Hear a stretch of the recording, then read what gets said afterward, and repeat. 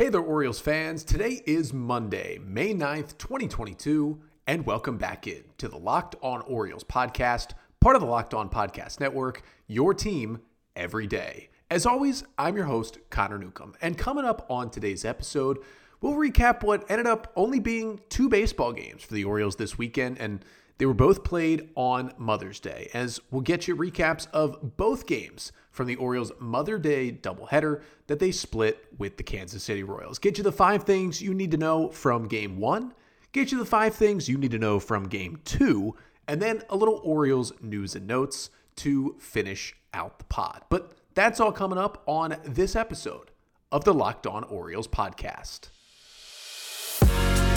You are Locked On Orioles, your daily Baltimore Orioles podcast. Part of the Locked On Podcast Network, your team every day.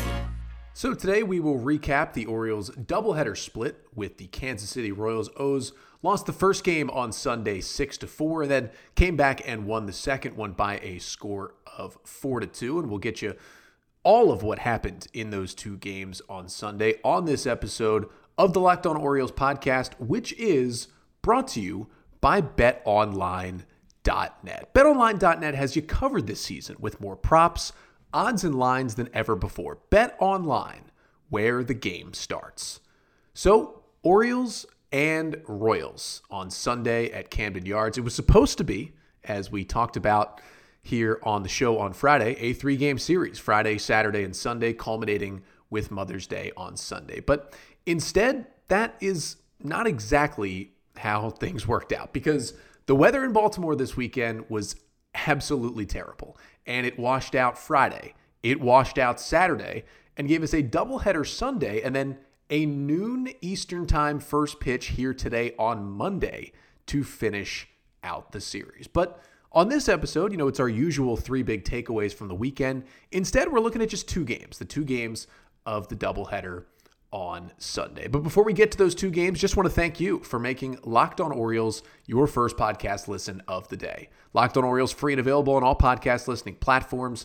Remember, if you listen on Spotify, you listen on Apple Podcasts, if you could give us a 5-star rating and a review, that really, really, really helps out the pod. And of course, we're here on YouTube as well. Make sure you hit that red subscribe button. Make sure to like, subscribe, comment on the videos as well. Really, really appreciate all your support on this Monday through Friday Orioles podcast, the only pod out there bringing you O's content 5 days a week. We thank you so much for supporting and making Locked On Orioles your first podcast listen of the day. And for your first listen today, the O's split the doubleheader with the Kansas City Royals. And we start here with Game 1 of the double dip, which ended up being Game 1 of the series, as the Orioles fall 6-4 in Game 1 of that series on Sunday to snap the brief 2-game winning streak. And I'll get you the 5 things you need to know from that Orioles loss. Starting with the first thing you need to know is that simply, this was a tough one for the Orioles. Just some tough breaks and a tough loss in a game you felt like they definitely could have and should have won in Game 1 of the doubleheader. I mean, you had multiple things that just simply did not go the Orioles' way in this game, plain and simple. I mean, you take a look for the O's at the 5th inning. You have the ball that Mountcastle hits, that looks like it lands in the first seat in left field in the new wall, ends up that it just missed being a home run by inches of what would have been a 2-run homer to tie the game in 3. Instead, it just becomes an RBI double to make it a 3-2 game, and the Royals get out of that inning, keeping it at 3-2. Then, you have the first inning of the game. The Orioles load the bases with 1 out against Zach Greinke, and they're not able to push across any runs. And then, of course, you have, what happened in the 9th inning of this game. The Orioles, it's a 4-4 game, top of the 9th. Jorge Lopez back out there, and you have 2 outs and nobody on. And, I mean, Rougned Odor just makes a horrendous error on a routine ground ball to second that should have ended the top of the 9th, sent it to the bottom half tied, makes a bad error. Runner on first, Jorge Lopez tries to pick him off. Errant pickoff throw, runner goes to third. And then Michael A. Taylor converts with an RBI single to give Kansas City a 5-4 lead. And then, of course, Lopez struggled a little bit. Cianel Perez came in. He couldn't get anybody out. And the Royals ended up getting another run, extending it to 6-4. And that's just how it happened for the O's. And listen, they had 15 hits in this game. You got to score more than 4 runs when you get 15 hits as a team. But it was just kind of a tough luck game in that way. A lot of singles, to start rallies, but not to punctuate any. And of course, they got the big hit from Odor, the 2-run double in the 7th that gave them a 4-3 lead, but just couldn't hold on to that lead. And, a lot of dinks and dunks from the Royals. It definitely brought up some 2014 feelings, seeing the Royals get every bounce in this first game, but just a tough kind of unfortunate loss for the Orioles. But the second thing you need to know is that Jordan Lyles did exactly what the Orioles have paid him to do this season in his start in Game 1 on Sunday. 7 1/3 innings of work for Lyles. He allows 4 runs, but only 2 earned because the defense was a little shaky early in the game as well, especially on an error from Mountcastle in that 5th inning when Kansas City got 2. But 7 1/3 innings, 4 runs, 2 earned on 7 hits, 5 Ks, and 1 walk for Lyles. He throws 90 pitches and is the first Orioles starter to pitch into the 8th inning this season. He now has a 4.05 ERA on the year. And yes, the Royals did square him up a little bit. They did have 9 hard hit balls against him, but to get through 7 1/3, and listen, if he hadn't allowed a base runner in that 8th inning with 1 out, he might have cruised through the 8th inning. I mean, again, he was only at 90 pitches in this one. He got, only 7 whiffs in 90 pitches. It's not like he was, lighting the world on fire, got 3 on his fastball and 3 on his slider. But once again, the slider was the money pitch for Jordan Lyles. Now, it wasn't like his last start where he used his slider more than any other pitch. He was mostly 4-seamer through that 39% of the time. Then the slider was second at 24% of the time, but that slider was in the zone. It was getting swings and misses. It was looking good in this one. And, his average velo was at 91, which is down from his usual 92. So that was just something to keep an eye on. But in general, he was pretty good. And obviously pitching into the 8th, this is his best start in an Orioles uniform. And I think for Jordan Lyles, he wasn't dominant or anything, but this is exactly what the Orioles gave him $7 million to do, is to eat innings and keep them in games. He eats 7 1/3 innings and kept them right in the game. I mean, pretty much perfect to a T of what the Orioles need out of Jordan Lyles this season. They got in the start on Sunday. Third thing you need to know from this Orioles 6-4 loss in Game 1 of the doubleheader is that Austin Hays is on fire right now. Now, of course, in Game 2, he ended up being retired in the middle of that game to snap a streak of 9 straight plate appearances in which he reached base. But he reached base in all 5 of his plate appearances in Game 1 of this doubleheader. Was 4 for 4 with 4 singles and a walk and 2 runs scored. Had his average up to 316 in that one. After his hit and his walk to start Game 2, he was up to a 323 batting average on the year. But he had 2 hard hit balls with his 4 hits. They were timely. He was just dinking and dunking the ball throughout the outfield and hitting the ball hard as well. Again, continues to play a great left field for the Orioles defensively. Right now, if you ask me who has been the best Oriole hitter so far this year, it's probably been Austin Hays. I mean, the average in the OPS, he leads the team. Now, the home runs haven't really come yet for Hays, but he obviously hit the big one the other night to take down the Twins, and it's just been fun to watch him. He's been healthy the whole season, which we've really never seen before, a month in, and he's been healthy, and he's been hitting. And, you look ahead, it's only been a month, but, if you had to take one Oriole All-Star right now, you might take Austin Hays. I mean, it's been really, really fun to watch, and a 4 for 4 day. I mean, it's his second 4-hit game of the season. I mean, he continues to get it done for the Orioles. But fourth thing you need to know from this one is that his outfield counterpart, or at least one of them, is feeling it again, and that is Cedric Mullins, who went 2 for 5 with a double, an RBI, and a strikeout, and 3 hard hit balls in Game 1 of this doubleheader. He, after that game, had 5 multi-hit games in his last 7, and in that 7-game stretch, 12 hard hit balls. That's a ball off the bat, 95 miles per hour or more in terms of the exit velocity. 12 of them in 7 games for Cedric Mullins. He's hitting the ball a lot harder. He's driving the ball. The extra base hits are back for Mullins. After this game, average was up to 250, OPS up to 779 for the Orioles center fielder. And, he's still not at the pace he was, at the beginning of the All-Star season in 2021, but he has been really, really good over the past couple of weeks and is hitting like the hitter we saw for Mullins last year. And the fifth and final thing you need to know from this one, obviously, the guy on the mound when the Orioles gave up the lead and then Kansas City took the lead, was Jorge Lopez, who, relieved Jordan Lyles with 1 out and 1 on in the 8th inning, ended up giving up the run that tied the game, and then the unearned run for Kansas City to take the lead when he came back out in the top of the 9th. But, neither of the runs Lopez allowed were earned to him. Those 2 runs in the 9th were not earned. And of course, the run that came across in the 8th was charged to Jordan Lyles. And, he ended up going an inning and a third, 2 runs, no earned, 2 hits, no strikeouts, a walk, and 25 pitches. And the thing you need to know is that just Jorge Lopez didn't have his best stuff today. And that's okay.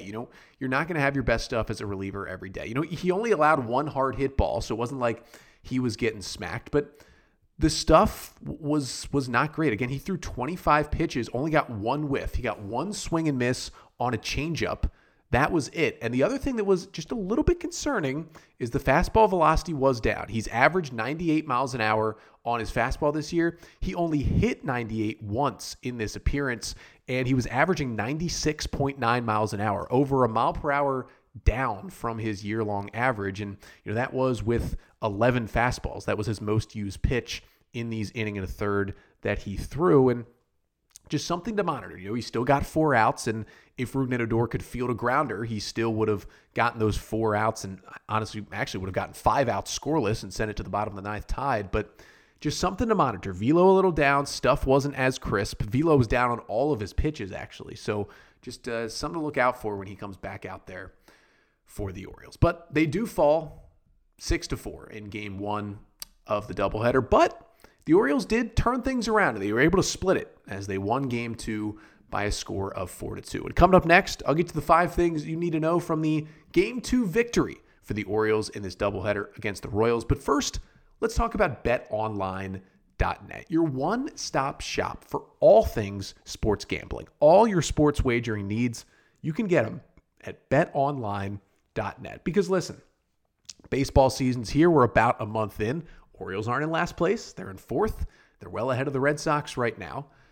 But there's a lot else going on. You got the NBA playoffs into the 2nd round. You got the NHL playoffs rolling along. How about the Caps up 2-1 on the Panthers? Make sure to go check out Locked On Capitals, as if you're a Caps fan like me, and they're playing better than we thought in their first round series against the number 1 seed in the East. But you can place your bets, look at the lines at all of those games, NBA and NHL, at betonline.net. But you can check the score at betonline.net. You can get sports news. You can get injury news. You can listen to podcasts like this one as well. You can really do it all. So, if you want to place a wager, you got to go to betonline.net first to get all the info you need. Again, that is betonline.net, where the game starts.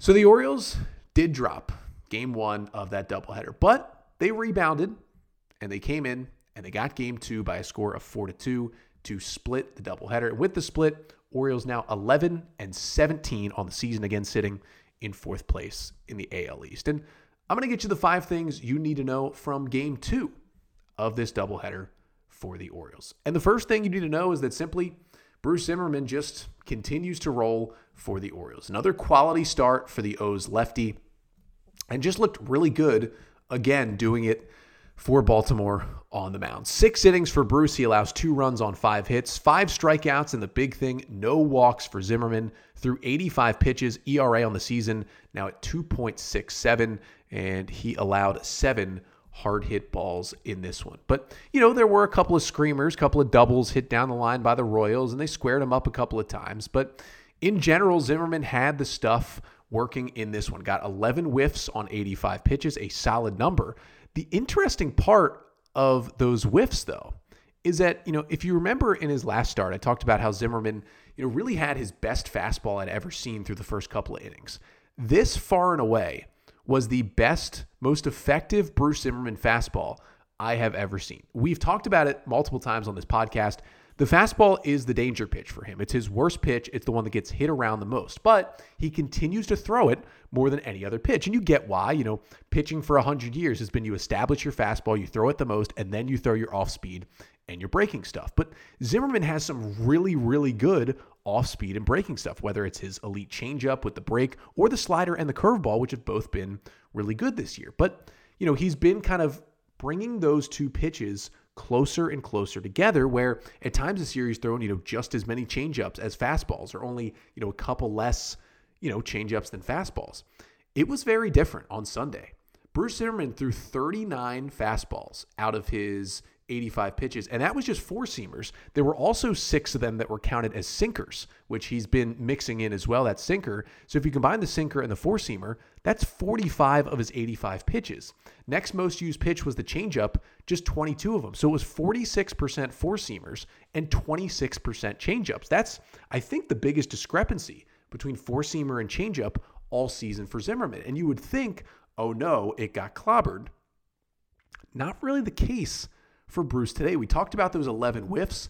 He got 7 whiffs on the fastball. That is a career high for swings and misses against his fastball. Now, guys were swinging all day against the fastball. They swung at 21 of the 39 fastballs he threw. He got 9 foul balls. He got 7 whiffs. He got 6 called strikes, and 5 of them were put in play. And it was right around his year-long average. You know, he was at 90.1 miles an hour. He maxed out, hit 92 once with the fastball. But I've just never seen guys swing and miss at the Zimmermann fastball like the Royals hitters did on Sunday. And I don't want him to continue to pitch like this because we've seen in the past what that fastball does, and it gets clobbered. I'd still like to see more changeups, more sliders. He only threw 12 of them, and more curveballs. Only threw 6 of those curveballs. But, you know, he did get 2 whiffs on his slider, 1 on the sinker, 1 on the curveball.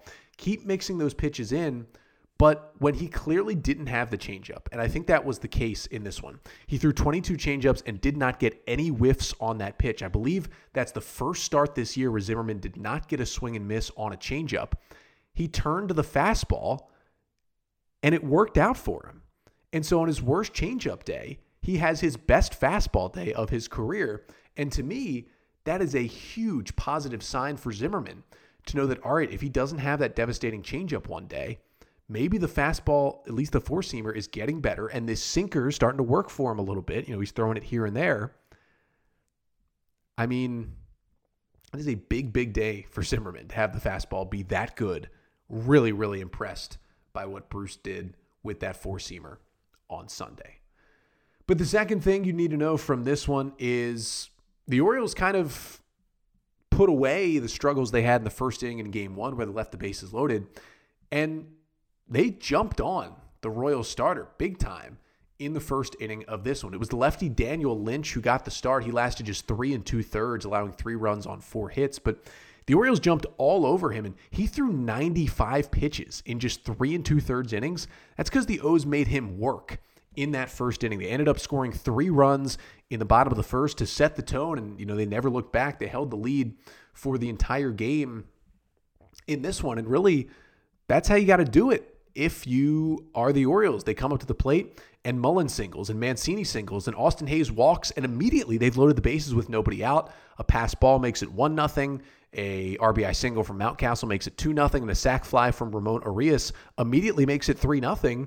And you're all over Lynch. And yeah, the Orioles only scored 1 other run in this entire game. So you'd like for them to score more than 1 run over the next 7 innings. But it was nice to see them kind of jump all over him. And, it was cool to see Tyler Nevin drive in that other run. He had an RBI single in the 5th that brought in the 4th run for the Orioles. But just big to see them jump on the starter like that.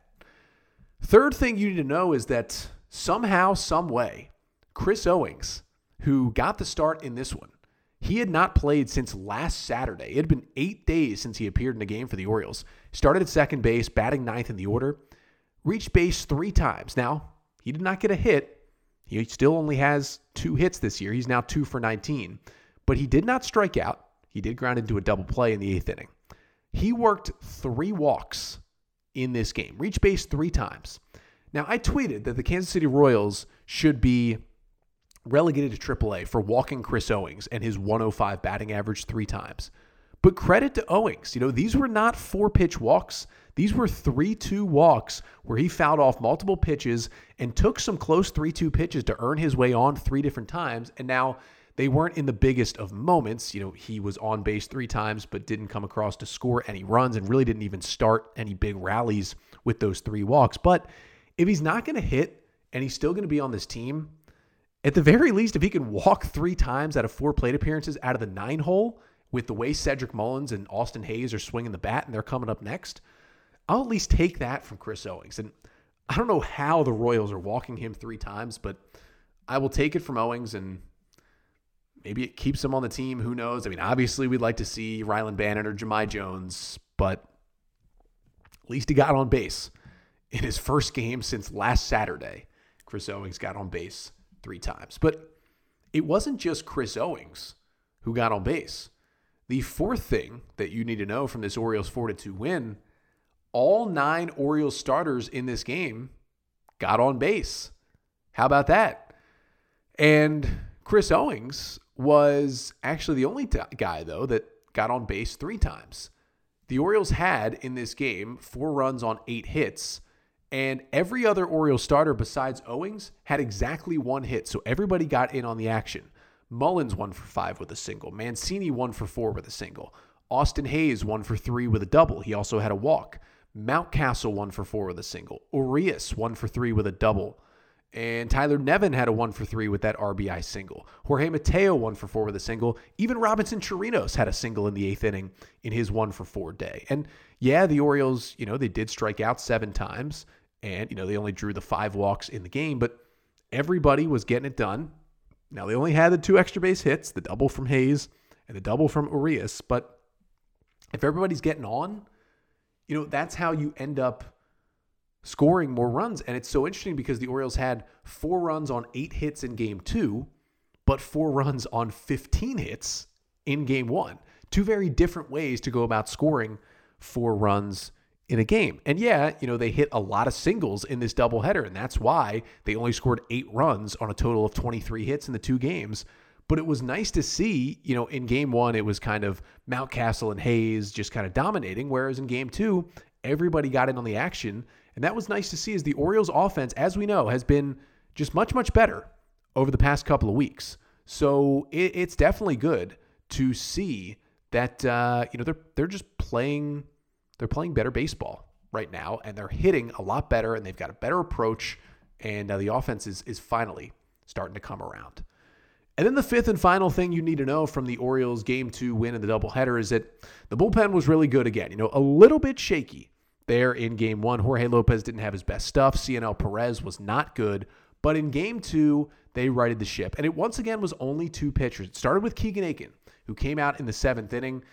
He was good once again in this bridge relief role. 2 scoreless innings out of the pen for Akin, allowed just 1 hit, struck out 2, did not walk anyone. Only took him 15 pitches to throw 2 scoreless innings. That's pretty good. His ERA down to 1.96 on the season. And for Akin, once again, as we talked about all year, he just came in and he started throwing strikes. He only got a couple of whiffs, but he got the outs that he needed. He threw mostly fastballs. 10 of his 15 pitches were fastballs, and he got the job done, even against a good amount of righties. And then after he threw those 2 pretty quick and easy innings, Jorge Lopez had thrown in game 1. He'd gone over an inning, so it was a save situation. They didn't have Lopez ready. And Brandon Hyde turned to Dylan Tate, and Tate was pretty good. He allowed a leadoff single, but he got the next 3 hitters out to secure the save and get the Orioles the 4-2 win, Tate's first save of the year. And I liked what I saw out of Dylan Tate. He threw 10 pitches, 5 sinkers, 3 sliders, 2 changeups. He got 3 whiffs, 1 of them on the slider, 2 of them on the changeup, which looked mighty good, ended the game with a pretty nasty-looking strikeout. I liked what I saw. The velo was right around what it's been. Again, 92, 93. He's not breaking the radar gun, but those secondaries are looking better and better. That work at drive line, at least on the secondary pitches, and the command is starting to look better for Dylan Tate. And he looked really good in that closer role, getting the save. And the Orioles end up splitting the doubleheader with the Kansas City Royals. But there's still 1 game left in this series. They got moved to Monday. And we'll talk about that coming up in just a second, while also hitting on some Orioles news and notes. But first, let's talk about Built Bar, because you were probably sitting around waiting for Orioles baseball all weekend. Maybe you got out of the house because there were no Orioles games on Friday or Saturday. I know the weather was terrible, but maybe you need a little energy boost to get out there and enjoy your non-Orioles time. Maybe you grabbed a Built Bar. You should have, because it's a nice little energy boost that is delicious and tastes like a candy bar. These Built Bars, we've talked about them on this podcast many a times, but they're covered in 100% real chocolate. They've got 17 grams of protein, but these taste, the peanut butter brownie, the mint chocolate, the white chocolate chunk, the cherry flavor, all these different fruit flavors as well. They taste like you're eating candy bars. It's a delicious protein bar, a way to eat right and also feel good. Treat yourself while feeling good about it as well and having your body feel good about it. And at Built Bar, the thing is they keep coming up with these new flavors. So you fall in love with some flavors that they keep, and then they add new ones you get to try, and they continue to be delicious. You can't believe that Built Bar just keeps getting it done. So want to get your hands on some of these delicious Built Bars? Head to Built.com and use the promo code LOCKED15, and you'll get 15% off your order. Again, that is promo code LOCKED15 for 15% off at Built.com. So the Orioles split the doubleheader with the Kansas City Royals. They win the first one, they lose the first one 6-4, I should say. Win the second one 4-2. Orioles 11-17 on the season, but still a chance to win this series because of all the rain. They pushed the 2 games to Sunday for the doubleheader.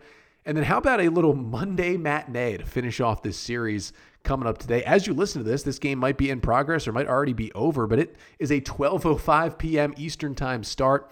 The Orioles and the Royals at Camden Yards, and we talked about these pitchers a little bit on Friday's episode.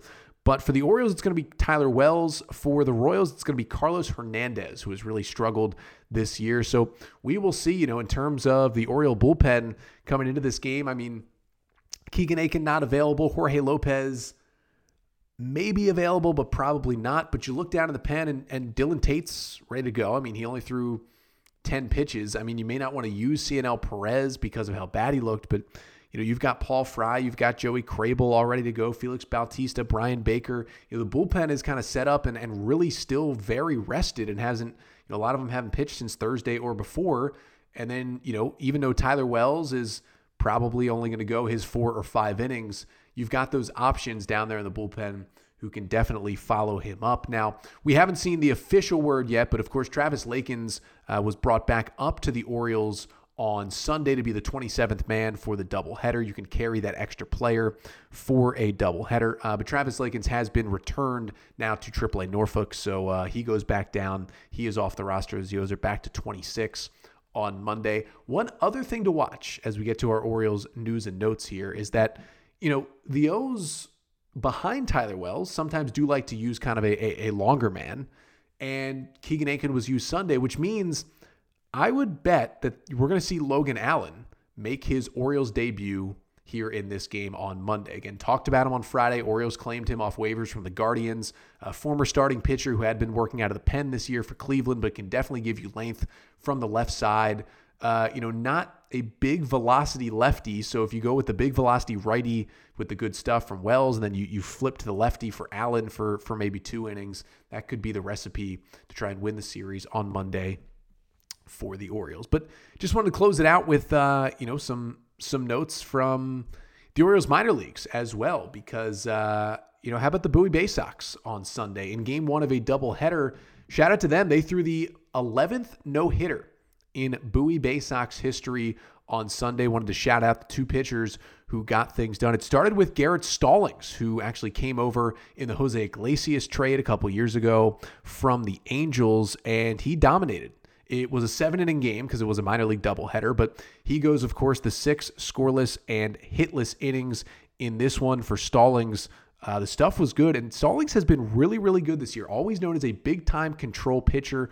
Had these crazy numbers at Tennessee where he pitched, where he basically didn't walk anybody. The stuff isn't crazy good, but his velocity has ticked up, towards the low to mid-90s as he's joined the Orioles system. And, he strikes out 5, walks just 2 in his 6 innings. And then in comes former Locked On Orioles podcast guest Morgan McSweeney and gets a 1-2-3 7th to finish off a 4-0 win for the Bay Sox and their 11th no-hitter in team history. So congrats to Stallings and McSweeney. And then shout out to Bowie, who ended up sweeping the doubleheader with Harrisburg. They won it 2-1 in game 2. Joey Ortiz was the hero. Of course, he is back in the Bowie lineup, and he hit his first home run of the year at AA. Came at a big time, solo shot in the bottom of the 6th to give Bowie that 2-1 lead, and then they would hold on for the doubleheader sweep over Harrisburg. The Bay Sox are now 12-13 on the season, but pretty good day for them throwing the no-hitter. And then wanted to shout out, of course, to AAA, because on Saturday night, Grayson Rodriguez got the start for the Norfolk Tides, and he was pitching to Adley Rutschman, who of course is up in AAA now and should be in the big leagues pretty soon. But Grayson was once again just dominant for Norfolk. Now, they did lose the game 1-0 against the Nashville Sounds, but Rodriguez, 5 1/3 scoreless, 2 hits, 5 Ks, and 3 walks, pitching to Adley Rutschman. It was great to see. Fastball was up at 98. Adley got a couple of hits over the weekend as well, moved up to Norfolk on Friday. And then we should see DL Hall start in Norfolk at some point this week. But exciting times. And again, my official prediction is still May 20th, a Friday night game at Camden Yards against the Rays. That is my official Adley Rutschman Major League debut prediction. I think they let him play out all of this week in Norfolk, especially because the Orioles are on the road this week. Then the O's return home a week from today, Monday the 16th, against the Yankees. That could be Adley's debut, but I have a feeling they're going to want him to debut on a weekend night just to get as many people in the park as they can. So again, my guess is May 20th against the Rays. Just counting down the days until that date. But I do think that homestand from the 16th to the 22nd, he's going to debut, barring any injury. Fingers crossed that doesn't happen, but he's going to debut in that week. And of course, we'll be all over it here on the podcast when that happens. But here on the pod, we'll be back with you tomorrow for another episode recapping Game 3, the matinee between the Orioles and the Royals. Get you the 5 things you need to know from that one and keep you updated on all the Orioles news and notes coming out of Birdland, back on the pod tomorrow. But until then, I'm Connor Newcomb, and this has been the Locked On Orioles podcast, part of the Locked On Podcast Network. Your team every day.